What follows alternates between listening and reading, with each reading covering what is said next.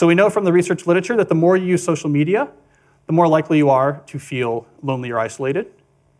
We know that the constant exposure to your friends' carefully curated positive portrayals of their life can leave you to feel inadequate and can increase rates of depression.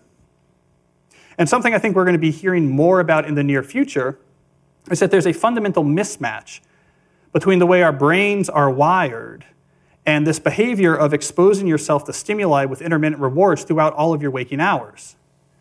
That's Dr. Cal Newport, and this is the Depression Detox Show. Here we go.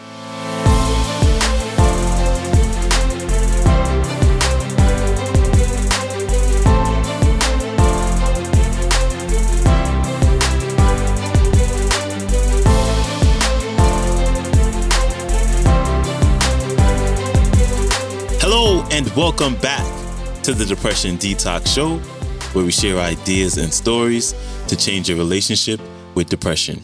I'm your host, Malik Josephs. Happy Friday. So today we're wrapping up this week's topic of technology and social media with the brand new featured speaker, Dr. Cal Newport. And Dr. Cal is a professor at Georgetown University and the author of several books, with his most recent book being a New York Times bestseller. And he's here today to share a few reasons why we all should consider quitting our social media. Here's Dr. Cal Newport. Enjoy. Is what I think is a very important reality that we need to talk about more frankly, which is that social media brings with it multiple, well-documented, significant harms. And we actually have to confront these harms head-on when trying to make decisions about whether or not we embrace this technology and let it into our lives. So one of these harms that we know this technology brings has to do with your professional success. So I just argued before that the ability to focus intensely to produce things that are rare and valuable, to hone skills that the marketplace values, that this is what's going to matter in our economy. But right before that, I argued that social media tools are designed to be addictive. The actual desired use case of these tools is that you fragment your attention as much as possible throughout your waking hours. That's how these tools are designed to use. Well, we have a growing amount of research which tells us that if you spend large portions of your day in a state of fragmented attention, so large portions of your day where you're constantly breaking up your attention, take a quick glance, do a just check, let me just quickly look at Instagram, that this can permanently reduce your capacity for concentration. In other words, you could permanently reduce your capacity to do exactly the type of deep effort that we're finding to be more and more necessary in an increasingly competitive economy. So social media use is not harmless. It can actually have a significant negative impact on your ability to thrive in the economy. I am especially worried about this when we look at the younger generation coming up, which is the most saturated in this technology. If you lose your ability to sustain concentration, you're going to become less and less relevant to this economy. There's also psychological harms that are well documented that social media brings that we do need to address. So we know from the research literature that the more you use social media, the more likely you are to feel lonely or isolated. We know that the constant exposure to your friends' carefully curated positive portrayals of their life can leave you to feel inadequate and can increase rates of depression.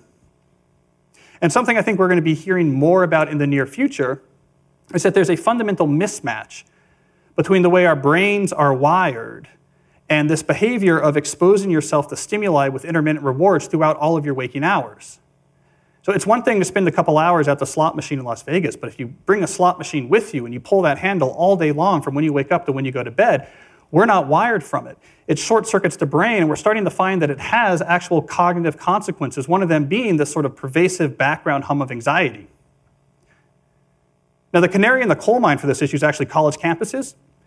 If you talk to mental health experts on college campuses, they'll tell you, along with the rise of ubiquitous smartphone use and social media use among the students on the campus came an explosion of anxiety-related disorders on those campuses. So that's the canary in the coal mine.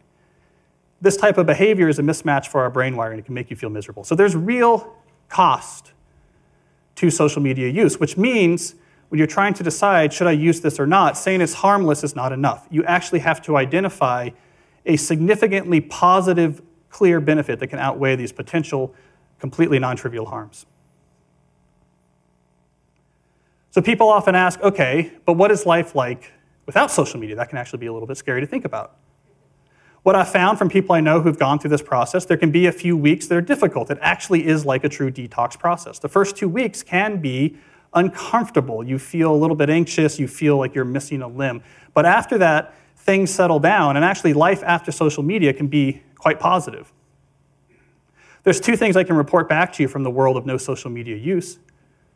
First, it can be quite productive.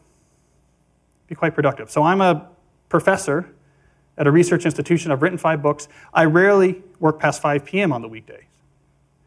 Part of the way I'm able to pull that off is because it turns out if you treat your attention with respect, so you don't fragment it, you allow it to stay whole, you preserve your ability to concentrate. When it comes time to work, you can actually do one thing after another and do it with intensity. And intensity can be traded for time. It's surprising how much you can get done in an 8-hour day if you're able to give each thing intense concentration after another. Something else I can report back from life without social media is that outside of work, things can be quite peaceful. So I often joke I'd be very comfortable being a 1930s farmer because if you look at my leisure time, I read newspaper while the sun comes up. I listen to baseball on the radio. I, honest to God, sit in a leather chair and read hardcover books at night after my kids go to bed.